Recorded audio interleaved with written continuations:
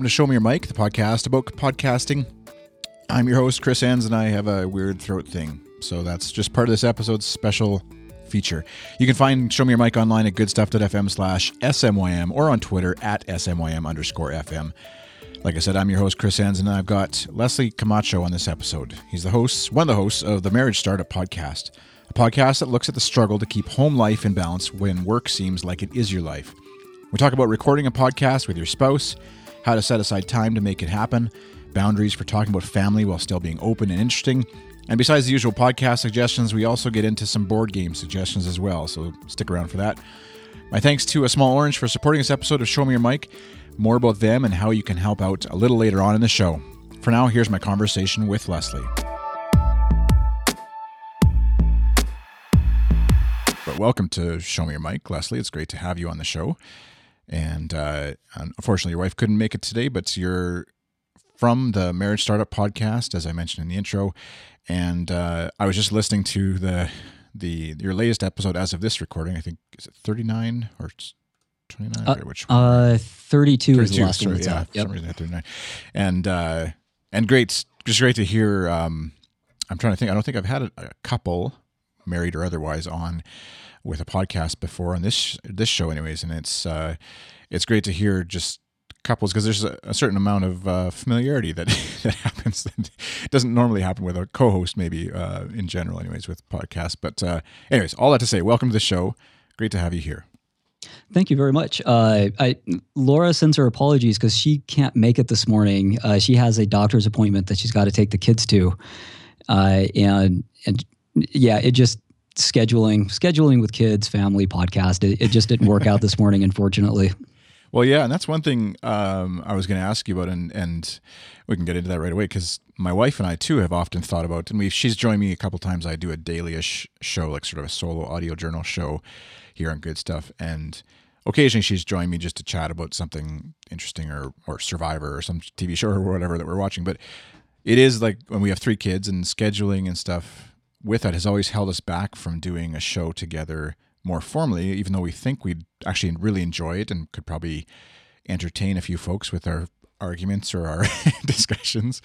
How have you found, 32 episodes in now with it? Has it been, do you do a sort of a weekly or a regular scheduled recording and then hope for the best as far as kids getting sick, et cetera, and life stuff getting in the way, or how has it worked out for you?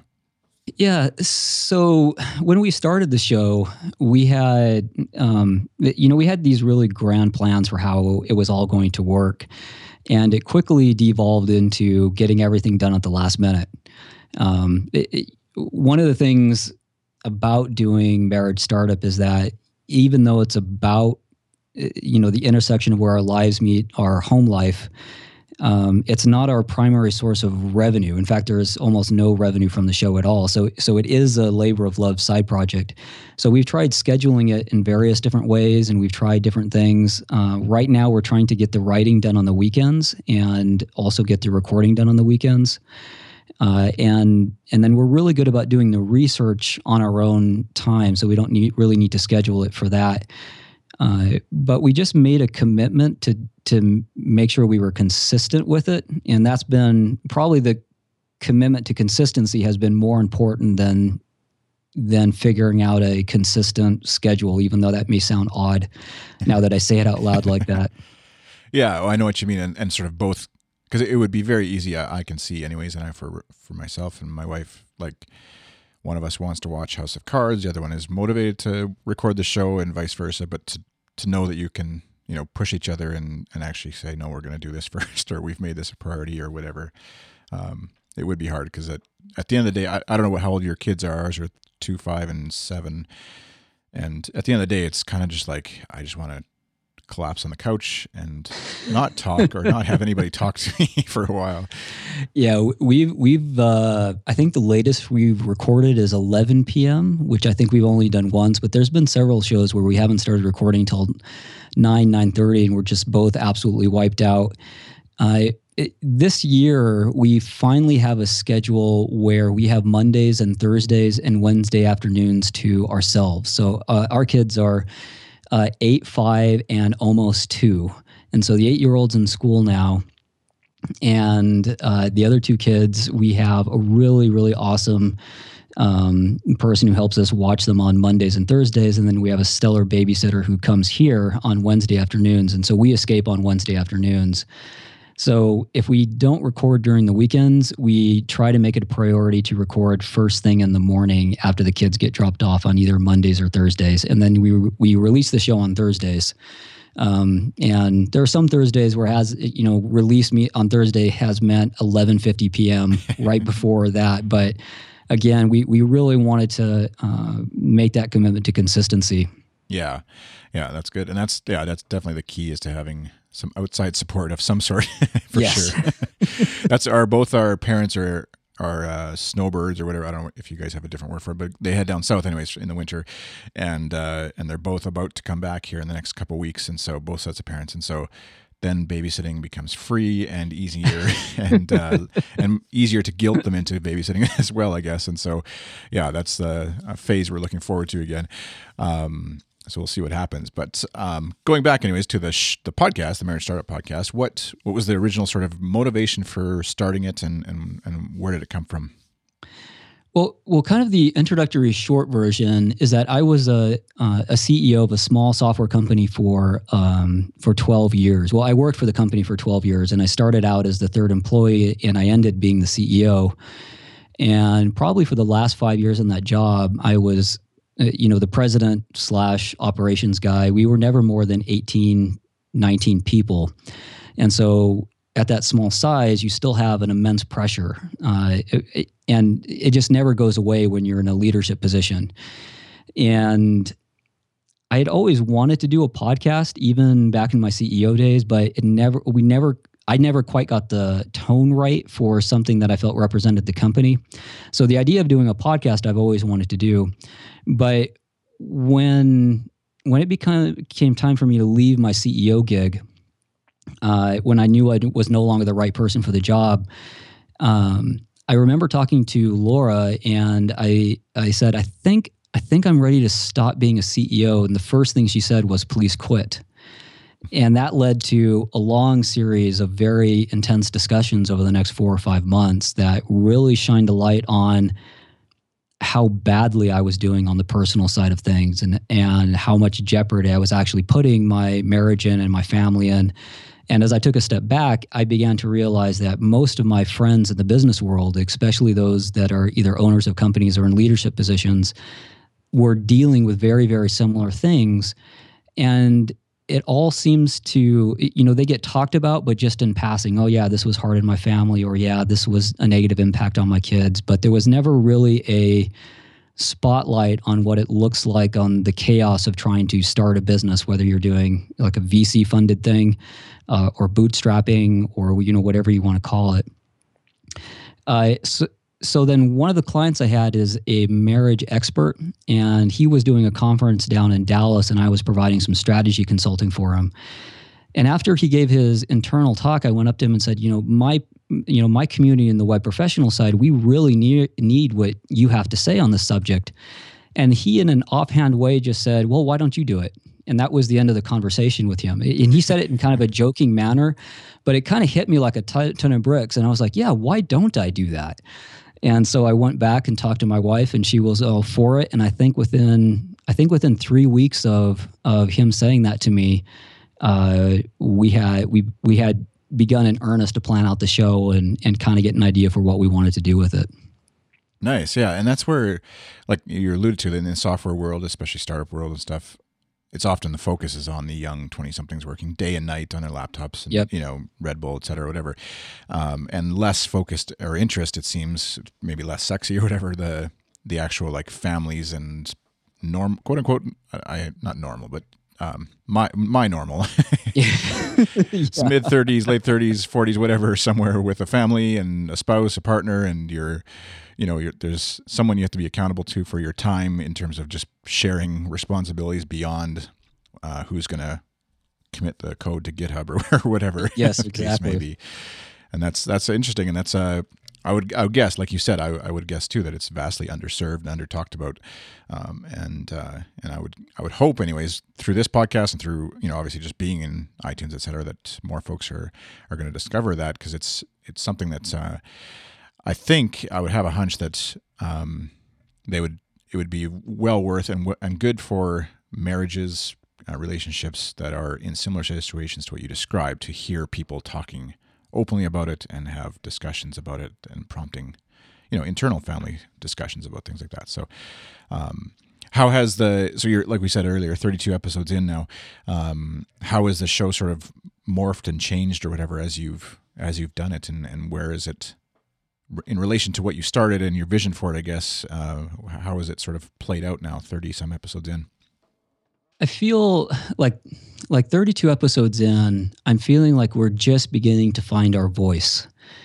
Laura and I have always had a really close relationship, even prior to getting married, and we feel like we're an oddball couple in the sense that it's hard to find other marriages like ours, and I'm not sure why that is. And I think part of it is that a lot of my friends are just introverts. But the way that's impacted the show is simply that we need to maintain our commitment to being transparent versus trying to pivot it into some sort of business. Originally, we had envisioned Marriage Startup as kind of a commercial entity, and that we would start building product around it, and kind of, there's a trend in podcasts and kind of informational products to go that way. So the original idea was to do something like that. But somewhere around episode 20, 20-ish in there, when we started, I felt like we had earned the trust of our base audience, and we started hearing from people. It just felt like the wrong move to try to go that direction. And so we've started treating it like a nonprofit organization, more than a commercial opportunity. And we've had to recommit to the type of transparency and storytelling that we do in the show itself. And that's been really challenging, more challenging than we thought, because we're used to having open conversations with people. I don't know, I can't remember who said it, but there's kind of the joke going around, like the podcast is the new private diary kind of idea, where you're spilling your most intimate secrets out there. But the feedback that we get really consistently on the show is, hey, when you talked about this, it reminded me of this thing I'm dealing with my partner or my spouse or my loved ones or with myself. And thank you for sharing. And here's what I'm doing about it. And so we've had to work really hard to keep the show invitational versus prescriptive, which most marriage podcasts are. Like your 10 tips to a better marriage, your 10 tips for working at home. And we would like to provide some of that from our experience, but the heart of the show has to be an invitational experience, and we've had to keep that commitment. Do you have I understand what you mean, but do you have a sort of a tangible example, I guess, of being a bit more invitational, that in a way on the podcast that you've been? Sure. So for us, that means that we are just sharing our own story as much as possible to give an inside look in. So I think the way I would describe it is that in the business world, especially in the tech startup world, you hear very little about the middle of something. You hear about the very beginning where it's really excited, and you either hear about the catastrophe and tragedy at the end, the flame out, or the wildly successful things. But you never hear about those middle years where someone put in the work and what it was like. And so we want to maintain a transparency into that. And so the invitation is just to be proactive in your relationship. And so we end the show, every show ends with a segment called what I'm going to do for you this week, where we take the question of, there's a typical scenario where you come home and say, hey, what can I do for you? But it puts all the pressure on the partner. And after a long day and your brain is frazzled, you don't actually know what you need half the time. Like I know Laura would ask me a lot, hey, Les, what can I do for it now? Or what can I make you for supper? And I would just, I have no idea. And it would lead to this sort of lame silence that was not good for either one of us. And I think that kind of describes what happens to a relationship in general whenever you're trying to start it. It becomes this thing in the background that's an anchor, but not much else. And so we try to flip that base scenario. We just said, hey, here's what I'm going to do for you. It would, and to try to treat the other person in a very proactive way. And by sharing that, how we're proactive with each other, we hope that acts as an invitation for listeners to do the same thing. And then we invite people to share their stories. And we've had some pretty powerful stuff shared with us just privately by email. Most of it, they don't want shared on the air at all. But some of it, they have allowed us to share those things openly. But that's what we mean by invitational, is like, hey, here's what it's like for us. What's it like for you? And how are you guys? Here's what we're doing to improve our marriage. Here's the products we're trying. Here's the pop psychology we're trying. Here's the business technique we're trying to apply to our marriage to see if it has use. And just showing people that it is critical to be proactive in your most important relationship. So hopefully that translates to being invitational. Yeah. No, it sounds awesome. And I know you on episode 30, I think I was just looking through the list anyways, you had a listener feedback show, and maybe that's a little bit of what you're talking about. I'm curious. I didn't get a chance to listen to the listener feedback one yet, but how did you incorporate your listener feedback? Was it in audio form or just sort of feedback that you had collected over the episodes and sort of talked through, or what was that episode about? So we've had 2 listener feedback shows. That was our second one. All the feedback that we get is that's of the, hey, can you please dig into this a little bit more, has always been by email. I think for the first 60-ish days, we had a SpeakPipe account and promoted that, and we got nothing. Yeah, interesting. And we know that people are listening. I can look at my download count, and I know that people are out there. And so we were trying to figure out for the longest time, why aren't people actually getting back to us? And as soon as we turned off the SpeakPipe account and started emphasizing that when you email us, your privacy is guaranteed, which we always talked about from the beginning, but we made kind of like a special announcement just for that, saying, hey, if you need to share and you want us to talk about something, but you want to make absolutely certain no details that could be identifying to you are shared, that's when the stories started coming in. And so it was actually taking away the voice component that built a sort of element of trust. So the feedback show was from a listener that we know has been listening since episode 9 or 10 for a long time. And this person told us like a scenario that happens in their household and wanted us to kind of dig deeper into that. And so Laura and I played around with that question and went into that. And then we had a couple other more lighter weight questions too that we addressed, including people asking us to expand on things that we've touched on or what we mean by that. I think in that particular episode, they wanted to know more about my consulting business in terms of how that was related to how we, how the consulting business and how I approach that was tied into how I approach my relationship with Laura. Or our marriage with each other. And so it's questions like that, but they're almost always told by email behind the scenes, with the exception of some lighter weight questions that we get on Facebook. Right. Which I think often as podcasters, we kind of forget that not everybody wants their voice heard. Yeah. Like you mentioned stats, obviously, and any podcaster will hopefully admit that they, occasionally look at the stats. Oh yeah. Or obsess over them. And obviously you're wanting hundreds or thousands or however many, whatever number you're at. In this show's case, it's a few hundred people or whatever that are listening, and you're kind of, like you said, I'm curious who's out there. You put out a call. I give my email address or whatever at the end of the show, and you're curious who is out there actually listening to this thing that you're putting out from your basement or wherever you happen to be recording from. And it is fun. It's great as someone who's gotten feedback myself on this show and others. It's so rewarding to get that feedback in whatever form. Obviously, negative stuff is a little less exciting, but even still, it's I liken it to playing guitar. I play guitar, and I know when I make a mistake on stage and nobody even comments on the fact that I butchered that note or that solo or that chord change or whatever, it kind of makes me wonder, is anybody actually listening? And similarly here, it's like, if I've, your volume is horrible and mine's way too loud or whatever, nobody comments on it, it makes me wonder, okay, who are these people actually listening, and don't they notice? Especially on a podcast show, but.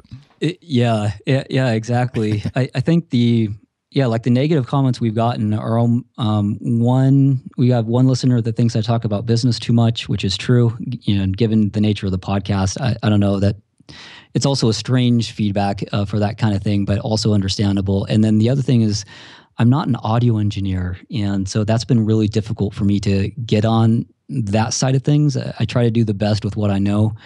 But there's a couple listeners where I just can't get the levels right between Laura and I, no matter how I fiddle with it and that sort of thing. But yeah, in terms of hearing from people, I've found that unless I'm having a private conversation, I don't really get the type of feedback that I want. Like, I remember we'd only been doing the show for a month or two, and we had done really well in iTunes, new and noteworthy. And it was silence, not hearing from anyone. And then we had an industry conference that I went to, and I had 15 people talk to me about the show, out of the blue. Hey, Les, we heard this. I just want you to know we love it. My wife and I listen to it in the car. It helps us talk about the stuff that's going on. And these are friends of mine, like, that I've known for a long time, and they're not even talking to me about this stuff. Yeah. Former employees, colleagues, and I had no idea that they were listening at all until we had a private one-on-one experience where they were able to talk to me in person and say, hey, I just want you to know, we want you to keep doing this. We think it's important. I'm basing my talk off some of the stuff I hear in your show, and so we know it's having the impact that we want, but we have not figured out the formula to really engage in the type of kind of dialogue that we think would make for show topics that would really let us cater more to our listening audience, because they're not actually telling us yet.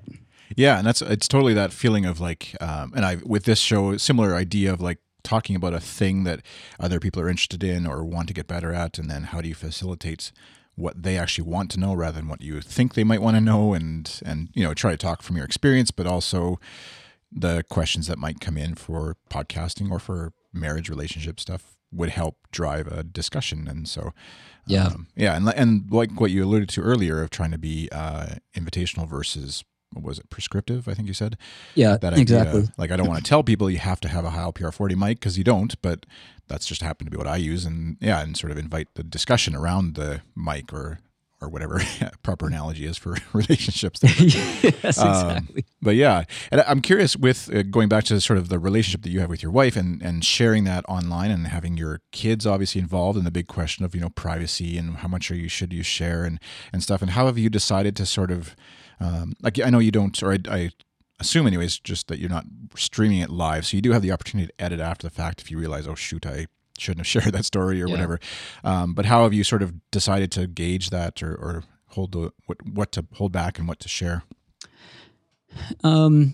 We try to keep things about our kids private, but even there it's hard because it kind of takes away from the value of the show, because kids are a huge part of the intersection between where your professional life meets your personal life. So kind of the line that's admittedly a very gray line, maybe more like a spray paint line, is that I won't talk about my extended family in any detail. So in our immediate family, we're okay sharing, and we do have the chance to go back and edit things out, though I think we've only done that a couple times where we felt like we've overshared on something, and so we re-recorded a particular section or something like that. But I remember early on, we were talking about Laura's parents, and we said something that we thought was totally benign and had really hurt them inadvertently. And I am very fortunate to have stellar in-laws. So Gail and Earl, if you're listening to this, we love you. We had a really good conversation with them. And then I found out that my family listened, which I had no idea that they actually listen. And my side of the family is a lot more complicated. And so that's when I realized, okay, anything in my immediate family, I can talk about that. But when it comes to my extended family, I need to just protect their privacy. And then Laura and I can kind of gauge it for ourselves. And I think the other thing that we've determined is that when we talk about our kids, it always has to be with the idea that there is a concrete, actionable thing at the end of that discussion. Like we never just say, well, my kid's like this and kind of shrug our shoulders. It would always, like my eldest daughter has, she's called a 2E child, which stands for twice exceptional, which means that she is, in certain intellectual categories, she is in the top 5%. And in other categories, she's in the bottom 20%. So she is super smart, and that enables her to know things are very wrong. And since she's only 8, it really impacts her emotionally. Right. And that's been a huge challenge for us. It's impacted our business. It's impacted our relationship. And so we can't not talk about that. But we also don't want to be cynical about it. And so I think that instead of editing for content or transparency, though there is some of that, we edit for tone. Like we want to make sure that when Sophia listens to this when she's 19, she can tell how seriously we took trying to parent her, trying to rearrange our lives to be holistic for her benefit. And so hopefully she sees that at 19 or maybe 40. So, yeah, I don't know how many teenagers want to go back and listen to their parents talk, but you never know. Yeah, that is something that, I mean, even never mind just talking about your kids or your family stuff, but I often wonder, just as my own kids are, they're aware that I do this thing called podcasting, but obviously right now they have no concept of what's actually going on. But yeah, like at 20 or whatever, are they going to come back and listen to this interview that their dad did at some point? And like, why would they want to? Who knows? But yeah, and what would they think of that? Because I don't know about you, but I don't have that kind of archive of history or whatever of my parents or my grandparents, and it would be amazing to have that. But also, it's like there's going to be so much stuff that we're leaving behind that. Yeah, I don't know where you'd begin to. It's not just a box of photos in the storage room or something. It's like hard drives full of. Yeah, now we have terabytes of family photos that you need face recognition software to sort through. Right. Exactly. Yeah, and I think what's regardless of whether someone's listening and they're maybe not in a relationship or they don't think they're in that stage of life or whatever, to find this show for them necessarily. I know just the episode I was listening to, the episode 32, there you were talking about your disc profiles, I think it was, that you're talking through, and but just the discussion you had with your spouse, with your wife, about how you created the environment for her to get her work done, and debating the credit and the amount of work you had to do that she was dubious of, I guess, or something to that effect. And just that the lightheartedness but seriousness of things that you're discussing, and transparency, like you said, of exposing a bit of those, maybe a raw nerve in something, but being able to work through it in a public arena of sorts. Trusting your audience with that information, I guess, and trusting each other to navigate that discussion carefully but healthily. And there isn't a question here, but just I guess a kudos or whatever for how well you guys are doing that, and that it makes for interesting listening. And I think it can be applied beyond obviously just a marriage per se, but in relationships in general. The kind of discussions that you guys are having and are worth interest, and then especially even if you have I'm thinking of a startup environment or a business environment where you've got maybe a partner or a coworker or a colleague or employee that is married and you're not, and just to have an understanding of what goes on. And maybe you don't listen to every episode, but it's just to sort of dip in and figure out why they might come to work really stressed one day, and you think it's just work stuff, but there's a whole bunch of other things going on in their life. So. Yeah. In the design world, why is the owner fighting me over what color this button is? Right. Right. It's because he had a big blow up with his 8-year-old, and it has nothing to do with me. Yeah, he has nothing to do with blue, which is yeah.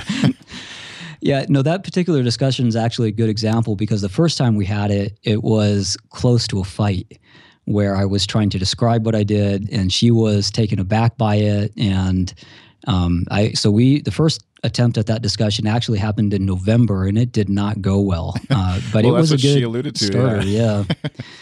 And then disc profiles, I think that sort of thing is indicative of kind of the spirit behind the show, where, as a CEO, I read book after book about team building and hiring creatives, and reading about Paul Graham and Hackers and Painters and Valve Software's T-shaped person and Zappos, and I spent an inordinate amount of time researching this stuff, and I didn't read one book about making my relationship with Laura better.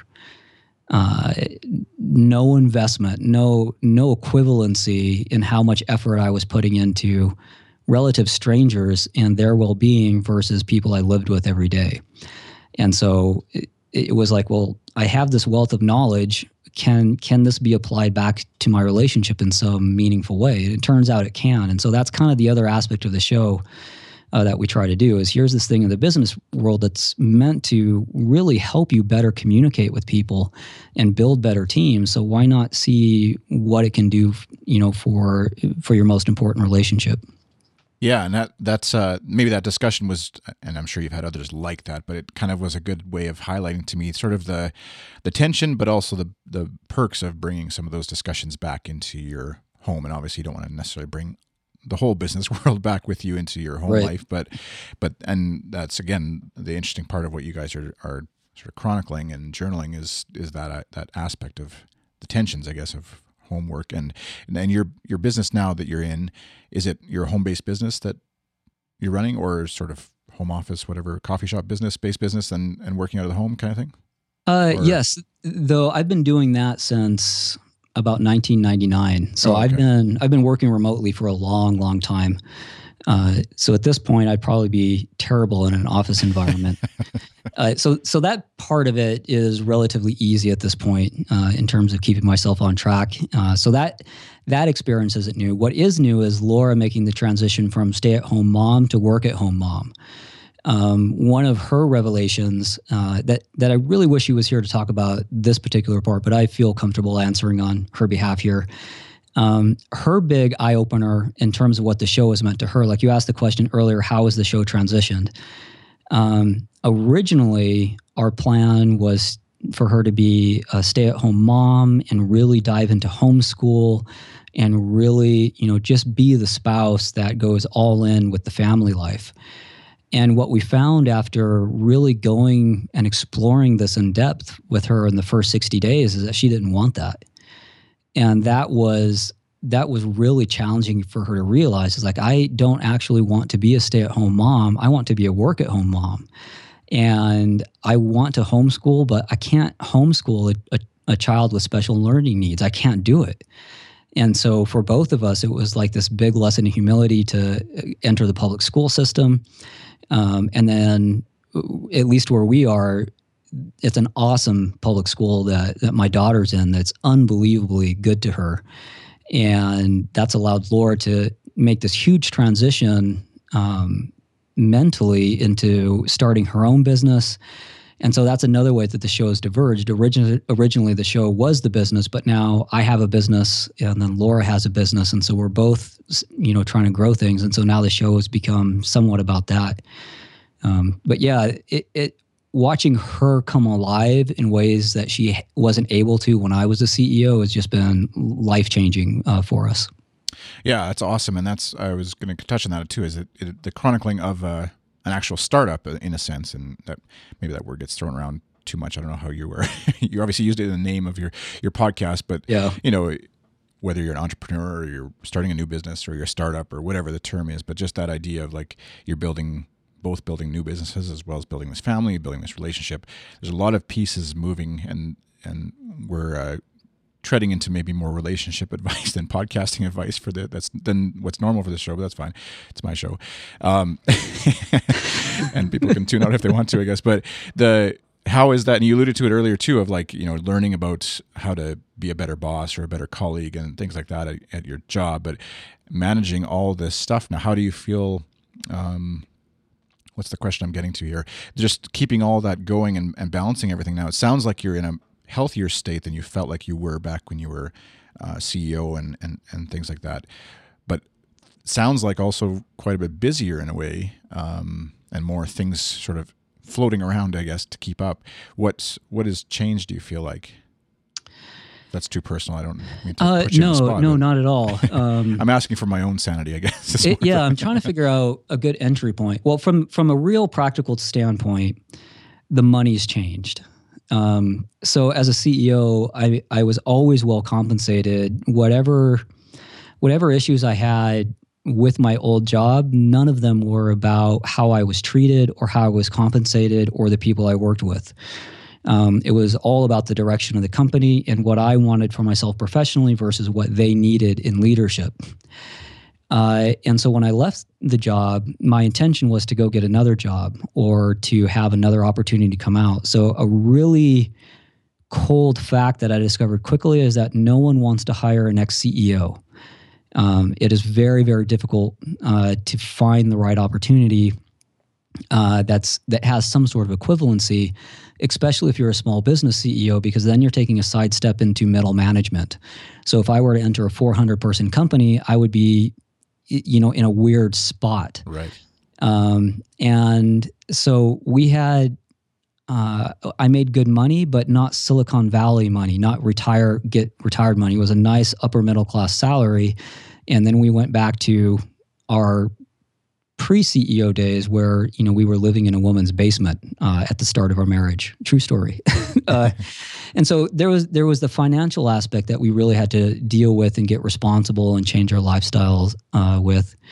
But then in terms of our relationship, we started our marriage working together.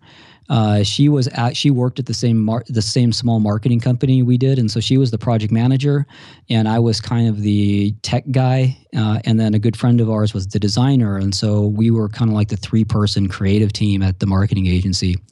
And so we spent our first 2 years of marriage working together all the time, and so it's been really nice to get back to that state that we were most happy in from there. But it's also been challenging that now we're not working on the same thing. With the exception of Marriage Startup, we're not working on building the same business. And so instead of treating each other like partners, we have to treat each other like peers, more like two people inside a mastermind group, listening to each other's struggles and what we're going through and being supportive of the individual business growing. And so in that sense, we're still not working together on the thing outside of the podcast. And that's been, I think that's been pretty challenging for both of us. It's exciting, but it's also the very real tension of starting something brand new. It's like, okay, so there's some money coming in, so there's tension about money. It's not going fast enough. And then we both have these big ideas. And so now we have the tension of, okay, whose idea do we invest in first? Is that actually a question we have to make? We have to answer that way. And so there's just a lot more to work through, but they're the problems that we want. They're the problems we chose, and that's what's different. I felt like when I was a CEO, these were problems that we didn't want. We didn't want the problem of me being so stressed out for somebody else's business, for giving myself away to customers in ways that were unhealthy, for her walling, she felt like she had to protect me so that I could do the best at my job. So really, we were two people living in the same house, dealing with problems that weren't of our choosing, that became very situational. It's there's a cliche business idea of the golden handcuffs, where you have gold, but they're handcuffs, and you have money, but you're not free. Right. And so now we have less money, but the challenges we have they're ours. We chose them, and that part has been very, very good for our hearts. For the quality of our life. And so there is there's like a positive tone to everything that we're going through. Like this morning, I deposited some money in my business checking account, and instead of going for coffee, I decided just to wait in my car so I wouldn't have to spend the $3 so that I have extra money for my date with Laura so that we can pay the babysitter. So, there's this chain of things that we have to think about now that we never had to think about before. But then I just think, oh yeah, so this is going to help both of us be more successful in the things that we've chosen to do. And that has just been so good. So good. Yeah, that's awesome. I love the idea of it's the problems you want as opposed and the ones you chose, which maybe sometimes feels like a burden of like, oh crap, I chose this. But depending on the day, I'm sure, and I know that feeling for myself. But it still is a good way to spin that if your mind is going, as mine sometimes does, to the sort of negative spin on that. But that remembering that this is what you chose and it's for the good reasons that you chose it, I guess. And similar situation in my own home here as well. And that's a great way of looking at it. I'm going to take a quick break for a quick sponsor sponsor spot. And then we'll touch on just getting into some of the gear and stuff. We'll get away from the marriage advice portion of the show. So if you're listening for what kind of mic he's using and stuff, we'll get to that. Don't worry. I just have my own questions I need to answer, I guess, my own therapy session. But first, I just want to thank A Small Orange. And if you want to support Show Me Your Mic and my podcasting efforts, you can check out A Small Orange if you need some website hosting for maybe your podcast, maybe your website. They have a simple vision: perfecting hosting while maintaining a homegrown feel with a focus on people, their customers, their employees, and their community. A Small Orange isn't like those big hosting conglomerates. They don't promise unlimited plans that are actually hindered by hidden limitations. Instead, you're only responsible for paying for the resources you need. Whether you're just starting your own blog or you're running a powerful e-commerce site, they have a plan for you.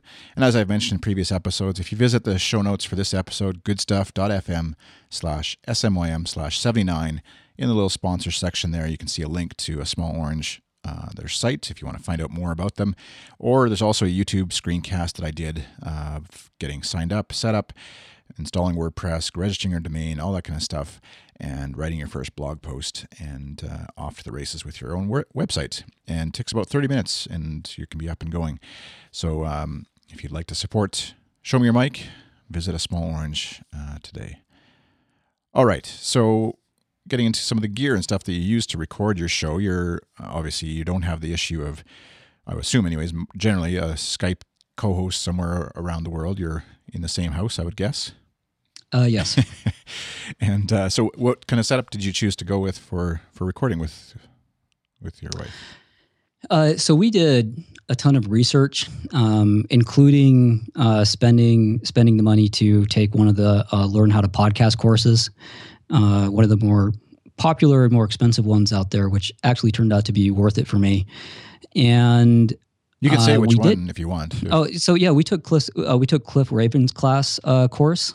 Oh yeah. And so that, if people wonder whether his stuff behind the scenes is actually worthwhile, if you're brand new to equipment, the dude knows his equipment like nobody else. The problem we had is that we couldn't afford it. And so we spent a lot of time going back and forth with Cliff about what the basics that we needed. And what we came out of that is that we just needed a portable mixer that could take XLR inputs. And so working with Cliff and a couple other members in the class that were in the same situation, we ended up with a Zoom H6. And that's our only recording gear. For mics, I used the Heal PR40, which I got a stellar deal from someone else on the podcast course who bought an extra one by accident. Oh, nice. And did not have the financial burden I did. And so he gave it to me for a steal. Thank you. And then my wife uses oh my goodness, the name just escaped me. The Ars, the really cheap $50 one. Why can't I remember this? ATRs. Yes. Yeah, I'm blanking right now too, even though it's one I've talked about plenty of times. ATR 2100 maybe, or? Yes, that's it. The XLR one from Audio Technica, I think it is. Is it the one that is USB and XLR as the option? Yes. Or that one? Okay, yeah, that's the 2100, I think is the, yeah, a great mic, especially for the price. I don't think you can beat that. Yeah, that's it. It's the Ars Technica ATR 2100 that has the USB XLR, and it is fantastic. If I were doing it over again, I would just get 2 of those and call it a day. I spent the extra money to get insulated XLR cables because the first several times we recorded, I was picking up a Spanish rock station that was nice. Making it into the feed. I have one of those desk arms that I realized basically acts like an antenna because it's this giant metal contraption. Right. And I have a standing desk, and depending on when we were recording, especially if we were recording after 8 p.m. where there's not as much interference out there, I was picking up a Spanish rock station, and there was nothing I could do to get rid of it. It didn't matter if we moved locations. It didn't matter. As soon as I turned the H6 on and used the mic, it was just like a magnet for this for this thing. It was so annoying. And so I was going to say, you didn't have to have intro music then, I guess. Yeah, exactly. Yeah. But we got some insulated XLR cables from Amazon. I forget which ones exactly, but that did the trick for us. So I use that for the hardware setup. We just use those 3 pieces of equipment. I would really like to get a preamp or a mixer. I think every podcast host has their list of here's what I want to buy next. And for me, I probably next on my list to get is an external sound card so I can do round trip back to the Zoom from the computer, so I can use more like a live soundboard during the show instead of having to do more in post. Right. Yeah. But that is the nice thing with the Zoom H6 anyways is and previous listeners or listeners of the previous episodes of this show will know my fascination with them of like having that portable recorder. Have you used it at all outside of the home or outside of your home studio kind of thing? Oh yeah. Yeah. We use it. So like last week I mentioned we went to Portland, and we just took the Zoom with us, and packed up with its microphones, and we did a show in Portland, and it wasn't a problem at all. And we've used it for interviews, for example, when we interviewed Laura's parents. I have a second podcast that I do called Haywire, and I've used some interviews there for people there. It is just a beautiful piece of equipment that's extremely versatile. Sound quality is excellent. I really wish I could get some affiliate money for it. That's its only downside. Yeah, and that's I think often maybe overlooked by, although it seems to be more and more people are using it as at least people I've talked to, but overlooked because it's not a mixer or it's not a big sound thing. It doesn't look like it's something that's maybe physically capable of recording for some reason or acting as an interface for a podcast for some reason, and people maybe associate it just with like reporters or something, or with people use it for video with digital SLR video cameras and stuff. But yeah, it certainly can be a great way.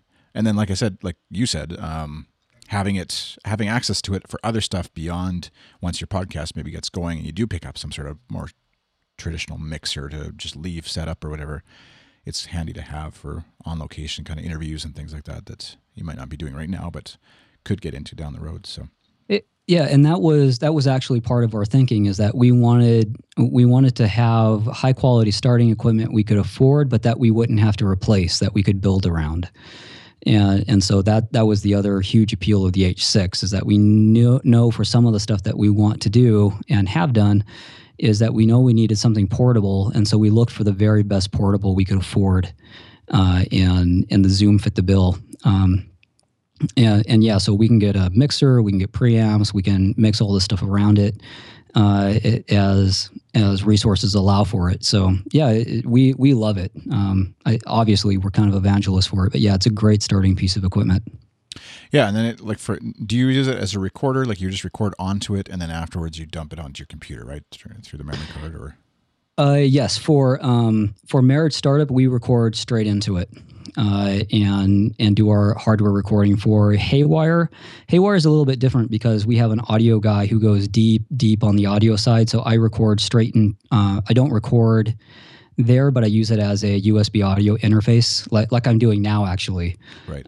So for when I'm using Skype or the other show, we record through Google Hangouts. But I record it directly into Hindenburg, which is the audio editing software I currently use, and just send him the raw audio from Hindenburg, and we call it a day. Nice. Yeah, that's another piece of software that people maybe aren't as familiar with, but I know other folks, there's been a few guests who've mentioned in the past in this episode that definitely worth checking out if you need a powerful, but I hesitate to use the word simple, but like fairly easy to use and clean interface, not a lot of system overhead. It performs really well on my 2007 iMac, so it can keep up, I guess, on older machines, that's for sure, in a way that, for example, Logic Pro 10, which I installed on there, it just feels a little heavier and weightier, and like there's a lot of nice, shiny buttons, but the older iMac for sure is struggling to keep up a bit, and so, yeah, it's definitely an app worth checking out for a recording interface. And so when you're doing your show, you're editing it in Hindenburg as well?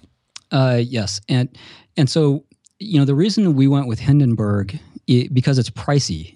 I mean, Audition is free, and I forget what a subscription to get. Is Audition the Adobe one? Whatever the case is, Audacity is the free one, and then Audition is the Adobe one. Yeah. That's right. So Audacity is free. Audition is about $120 a year, I think, on the subscription program. And Hindenburg, we splurged for the pro version, which I think is $300 or something like that. So it wasn't cheap. But we specifically went with Hindenburg because the tone that we wanted to get for the show was sort of NPR meets reality TV, with a heavy leaning towards the NPR sound. And so that's how I heard about Hindenburg, was like at the end of it seemed like half the NPR podcast, it's like this was recorded and edited in Hindenburg, and so we checked that out. And the thing that I love about Hindenburg is that you drag the audio in, it matches the level at broadcast levels automatically, and then I'm just editing for sound, for breathiness, and maybe doing a little manual gating on the sound or something like that, and then I'm done. And you're right, it's not simple, but it's simple compared to the other two. So if you look at the UIs for Hindenburg next to Audition on Audacity, it's the simplest of those three. Yeah. And so the learning curve, if you know nothing about audio editing, which I didn't, to actually having a halfway decent sounding show, I thought Hindenburg, based on the free trial compared to the other two, it was clear that I could get going within an hour of installing Hindenburg, and the other two were I kind of got lost in a sea of terminology I didn't understand and didn't really want to at the time, at least. Well, it is, and I think it's built pretty heavily on their website as this, but it's something that's geared and built for like the reporter style, or like you said, NPR stuff, and so it doesn't have all the audio loops and whatever, like all the stuff that Logic adds for music creation and editing and production and stuff, and like. Just like with Logic, where you can use it for podcasting, Hindenburg you could use, I guess, if you want to do music production with, but it is more of like there's going to be one or two people talking and then a music bed maybe, but it's primarily geared for talking audio, I guess. Yep. And works really well. For the other podcast, we use a different software that we might actually talk about something your audience was expecting. So not many people know about this software, but it's called Reaper.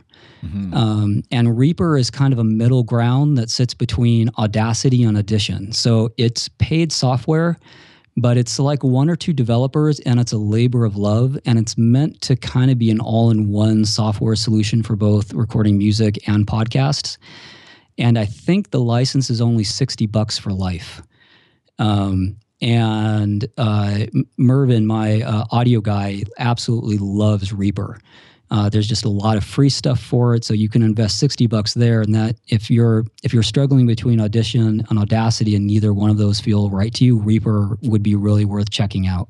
Yeah, their pricing is neat because they do a $60 discounted version where if you're an individual using it for personal use, just whatever, for fun, $60. Mm-hmm. And if you're a business or individual using it and you make less than $20,000 US a year gross, which is kind of just a neat way of deciding, which I think is fair. Like the full version commercial version is $225. So if you're making $20,000 a year off of this, basically off this software, then yeah, pony up because they're making life easy for you.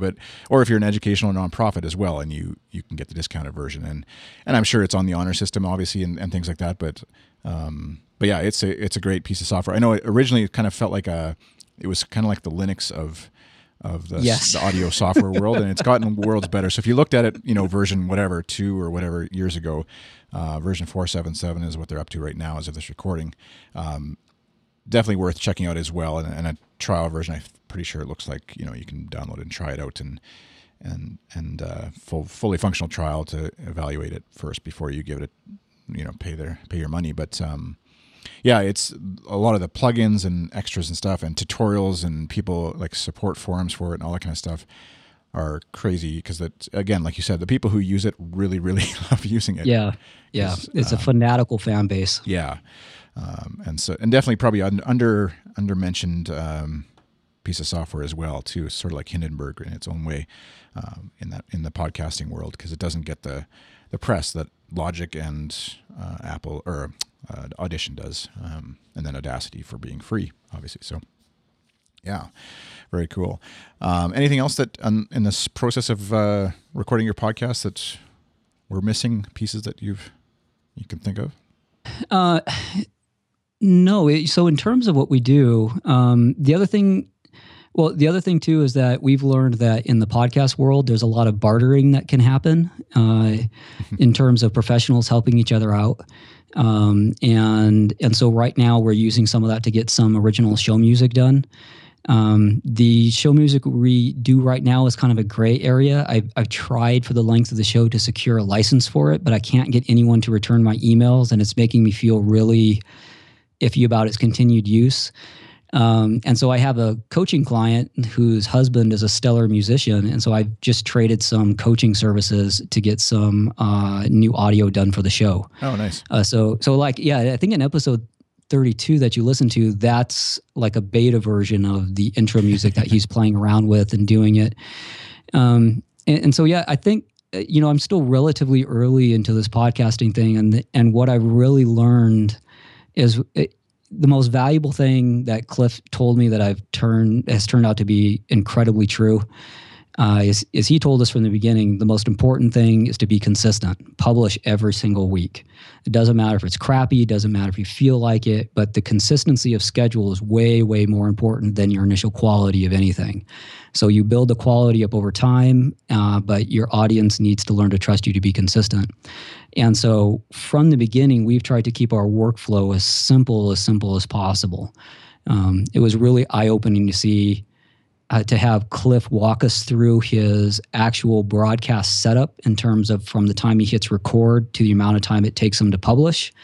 For most of his shows is 15 minutes or less in the way they has it set up. So we've really tried to mimic a really, really simple workflow so that the majority of our time can be spent on writing the show, actually recording the show, and then making sure that we have the research and auxiliary support for every episode versus investing in the work of editing the show and getting the audio just right. And so that would be the thing that's not related to any particular piece of equipment, but it's one of the things that really helped us is just to keep it super simple early on. And just make the entire recording experience about what's the shortest route to getting a show live on the air that has an acceptable level of quality versus the best quality. Because your return on investment between having a show that's like a 6 or a 7 in audio quality and a 9 or a 10 diminishes really, really rapidly versus consistency of publication and consistency in devoting the time to make the content better. That you'll get way more return out of that. Yeah, for sure. And I'm curious, you mentioned sort of writing the show and what is involved for you guys together as far as preparing for a show, and any sort of tips there that you've come across that you're using right now to prepare for a show so that you're ready, like notes and the way that you sort of craft a show collaboratively? Yeah, so there's 2 things that we've picked up on that have been really helpful. One is that for us, an outline is way more important than a script. So originally we tried scripting certain parts of the show, but I found that an outline with like 5 bullet points is way more helpful to me than a particular, than 3 paragraphs of script that I'm trying to read and parse, because inevitably it stops sounding like a conversation. Now, there are some podcasters that are excellent at reading and you have no idea that they're reading. I'm not there. So the parts that we do script are when we need to be descriptive. Like in the disc profile I made episodes, I've made sure to script out a paragraph that I think succinctly describes what they're about, so I'm not riffing on that. But then in terms of the conversation that follows, it's bullet points. And the other thing that we have recently picked up that, again, Mervin, he picked up this technique from one of I forget his source for finding it, but I think he called it blind scripting, where we have a main script that we follow in the show notes. So when we're recording, it'll say like Marriage Startup episode 33, that will have an outline of the show. And we've talked about the show in advance. Okay, so we're going to talk about disc profiles. You need to make sure to take it by this date. And here's what I've found interesting about disc profiles in terms of setup. But we found then that in order to plan our parts of the show but still have it feel like a surprise is to do blind script, which means that I will have a separate Google document that describes what I want to talk about in the details so that I'm prepared, and she'll do the same, but we don't share those with each other prior to the show. So that even though it's pre-prepared on both our parts, there's the spontaneity of conversation. So it really cuts down on the rambling, but you don't lose any of the spontaneity around it. And that has been really, really helpful in terms of making the show feel fluid to us. Yeah, it's definitely something I know I've struggled with too, is how you either have a bunch of documents open, but you don't want to necessarily just tell your co-host or your guest or whatever what you're going to say next, because that definitely it affects them, and as much as they might not want to, or if you decide to not say that exactly, they might wonder why you didn't or whatever, and that's an interesting technique, and almost like it'd be neat if Google Docs actually had, and this sounds like a very first world podcaster problem, but like had the ability to sort of hide a paragraph from the other users, and so that you wouldn't have to, because I've done exactly that, where I have two docs open, but then you're kind of flipping back and forth and you lose, your place in one or the other, whatever. But just to be able to like hide a paragraph from everybody else so that you can see it, you have your notes, I guess. And there's probably a way to do that. If there is, let me know. And I'm unaware out there, but I wish I'm right there with you. I would love that. Yeah. But that's a very minor issue in the grand scheme of things, obviously. But that's, it's definitely helps to do that, to keep the spontaneity of a discussion going. And definitely can be a good help for that. So very cool. Trying to think of anything else as far as your website and things. It's your hosting. Where do you host your episodes through? Or what did you decide to use? So for the episodes themselves, right now they're currently on Libsyn in terms of actually hosting the audio files themselves. We've been toying around with the idea of moving that to FeedPress's new podcasting service. They have something new. I hadn't. So they have the RSS stats, which we found really helpful. That Google, the Google service is so arcane. Like, I can't believe that there's really only one alternative to a service that Google has abandoned for years. Yeah. And so FeedPress does a good job with that. It's super cheap. But they've just introduced podcast hosting, but we haven't had a chance to really kick the tires with that yet. But it's a little bit cheaper, and we've really liked their customer support and the fact that it's being constantly developed. Like with the Google Feed service, I mean, it is just FeedBurner. That's the thing I'm looking like. FeedBurner is just a dead product, and that really, really concerns me from a software perspective. And so FeedPress is a new product, and that also concerns me. But it's obvious they love what they do, and I'm more inclined to invest in what they do. So I'm hoping we can make the move to FeedPress sooner rather than later. Our hosting is actually provided by this awesome company called Nexus. They're out of Dearborn, Michigan. And one of the last things I did at my software job was build a formal relationship between the CMS software that I used to make and Nexus as being the official hosting provider for the CMS. And so I got to know the team behind them, and they are a small hosting provider comparatively speaking, but they're over, I think, 100 staff now. So they're not really small. And so they do a super good job with our website. They're really good people. Nice. And I also wanted to say thank you for having a small orange sponsor instead of the other colored web host that most people promote. I think this is going to be embarrassing if I'm getting right, but I'm pretty sure I know the wife of the owner of A Small Orange. And so I had a chance to talk to them both early on in their business, and man, they are just a rock solid company in terms of the people behind it. So I was really happy to see that A Small Orange is part of the sponsors behind your program. Yeah, and I use the word sponsor. It's affiliate thing. They're not officially sponsoring. But yeah, there's no what's the word?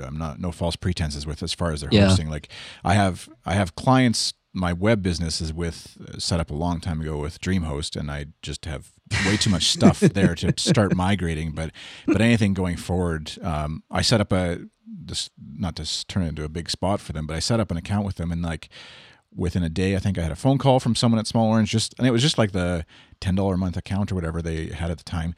Just a phone call from him, making sure everything was okay. Any questions? Good. Okay, good. And I told them what I was doing, that I was just setting it up purely to try it out and maybe use it as an affiliate thing. And they said, well, you can talk to her, and we'll work with you or whatever. And so great. But yeah, the what you see in the screencast is it is me setting up for the first time, never having used it, and going from start to finish. And yeah, great support. Any little weird things that have come up, they've been great. And yeah, so, and it is nice to have. There's plenty of alternatives out there, but it's a well designed. It looks good, which appeals to the Apple nerd in me. But because a lot of them are pretty ugly to use, to be honest. Yes. Yeah, and you don't like if you're going to be staring at this thing all the time, especially for me as a web developer person. Like I go into it a lot, but even then, you want to be able to find the things easily and not have a mess of stuff all over the place. So doesn't it blow your mind just from a design perspective how terrible web hosting control panels are and have been for over 20 years? Yeah, definitely. Considering the amount of innovation and technique in almost every other space online, but web hosting control panels are like, I don't know, they're just terrible. Yeah, now it's caught up to like Windows 95 era or something, maybe Windows 3.1 or something, but it's still just archaic. So Merit Startup runs on WordPress. My other podcast, Haywire, we're making the switch over to a commercial CMS called Craft. And we really, really love Craft. You can do some amazing stuff with it, but it's not a beginner friendly. Like if I wasn't working with a designer on that, I wouldn't be using Craft. But since we are working with a kind of a professional team on the other podcast, we can do some really fun stuff with Craft that we can't do with WordPress. But WordPress is just so easy. It's I don't know. It's a hard sell to use anything else if you aren't working with web professionals. Yeah, and that's exactly it. And especially you mentioned FeedPress earlier, and having how easy it is just to like install a plugin. It takes care of configuring everything for you and feeds and stuff. And then if you use their podcasting service as well, I'm sure it's probably a pretty quick tie-in there as well. So I know I've messed with Craft and other ones too, and it's as the web nerd in me, it's fun to experiment with those. But then every time I start actually building it out, I'm like, oh, this is just gonna be. I want a podcast. I don't want to mess with CSS and code and stuff here in this part anyway. So, but that's awesome. That's a good bunch of variety of stuff that doesn't normally get discussed here on the show. So good to have those options for folks, especially if they are a bit more web nerdy, as it were. The last thing I end with is just inquiring about what podcasts you guys are listening to, or you, I guess, in this case, and what apps you're using to listen to your podcasts on or with. So what are podcasts that you're catching your ear these days? The easy one is, let's start with what I use. So I listen to podcasts almost exclusively on my iPhone. I almost never listen through a desktop or any other way. And so for that, I really like Pocket Casts. It's got some things that don't quite sit right with me. I really, really want to use Overcast. I think that's the one that Marco, can't remember his last name. Yeah, Marco Arment, yeah. And it's a fantastic app, but it didn't make the cut because it doesn't save the episode. And I have a stupid bandwidth cap with my internet provider. And so if I have to re-download an episode I want to listen to again or reference later, I don't know. I can't do it, unfortunately. So podcasts, I just pulled out, I am subscribed to 58. So I pulled out 10 that I felt like don't get as much mention most of the time. So there's the usual ones I listen to.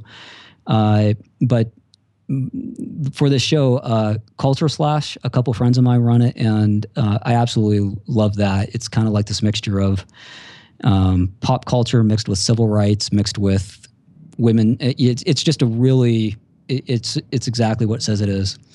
The Businessology show, really great for web professionals. Bootstrapped, Click Control. Control Click. Right. Yeah. The Mindset Zone. The Dice Tower. I'm a huge board gaming nerd, and so the Dice Tower. If you like board games, you're not listening to the Dice Tower. That's awesome. There's one called the Thrilling Adventure Hour, which I absolutely love. That's probably my favorite podcast in terms of when I need to smile. There's one called Writing Excuses. Then the Classic Tales, and rounding it out would be The Art of Value. Nice. The Art of Value? Yes. Yeah. Going back to the Dice Tower, what are I'm curious, just any games of board games of late? We're in that stage of life that where we don't have time, or we used to play a lot of board games with friends and started getting into the Settlers of Catan and stuff like that. This is another digression that folks may or may not want to listen to, but I want to talk about, so that's fine. And then kids came along, and now it's hard to get together and play board games. But what are some recent ones, I guess, that you've gotten into that are fun to check out? Three always come to mind in terms of good introductory games. The first is Lords of Waterdeep. That's the go-to game at my house right now. My wife and I love it. It's really easy to teach to other people, and you can be done with it in about 45 minutes. It has a Dungeons and Dragons theme, but don't let that fool you. It's not really a Dungeons and Dragons game. Not that I would mind that, but my wife wouldn't have been as involved.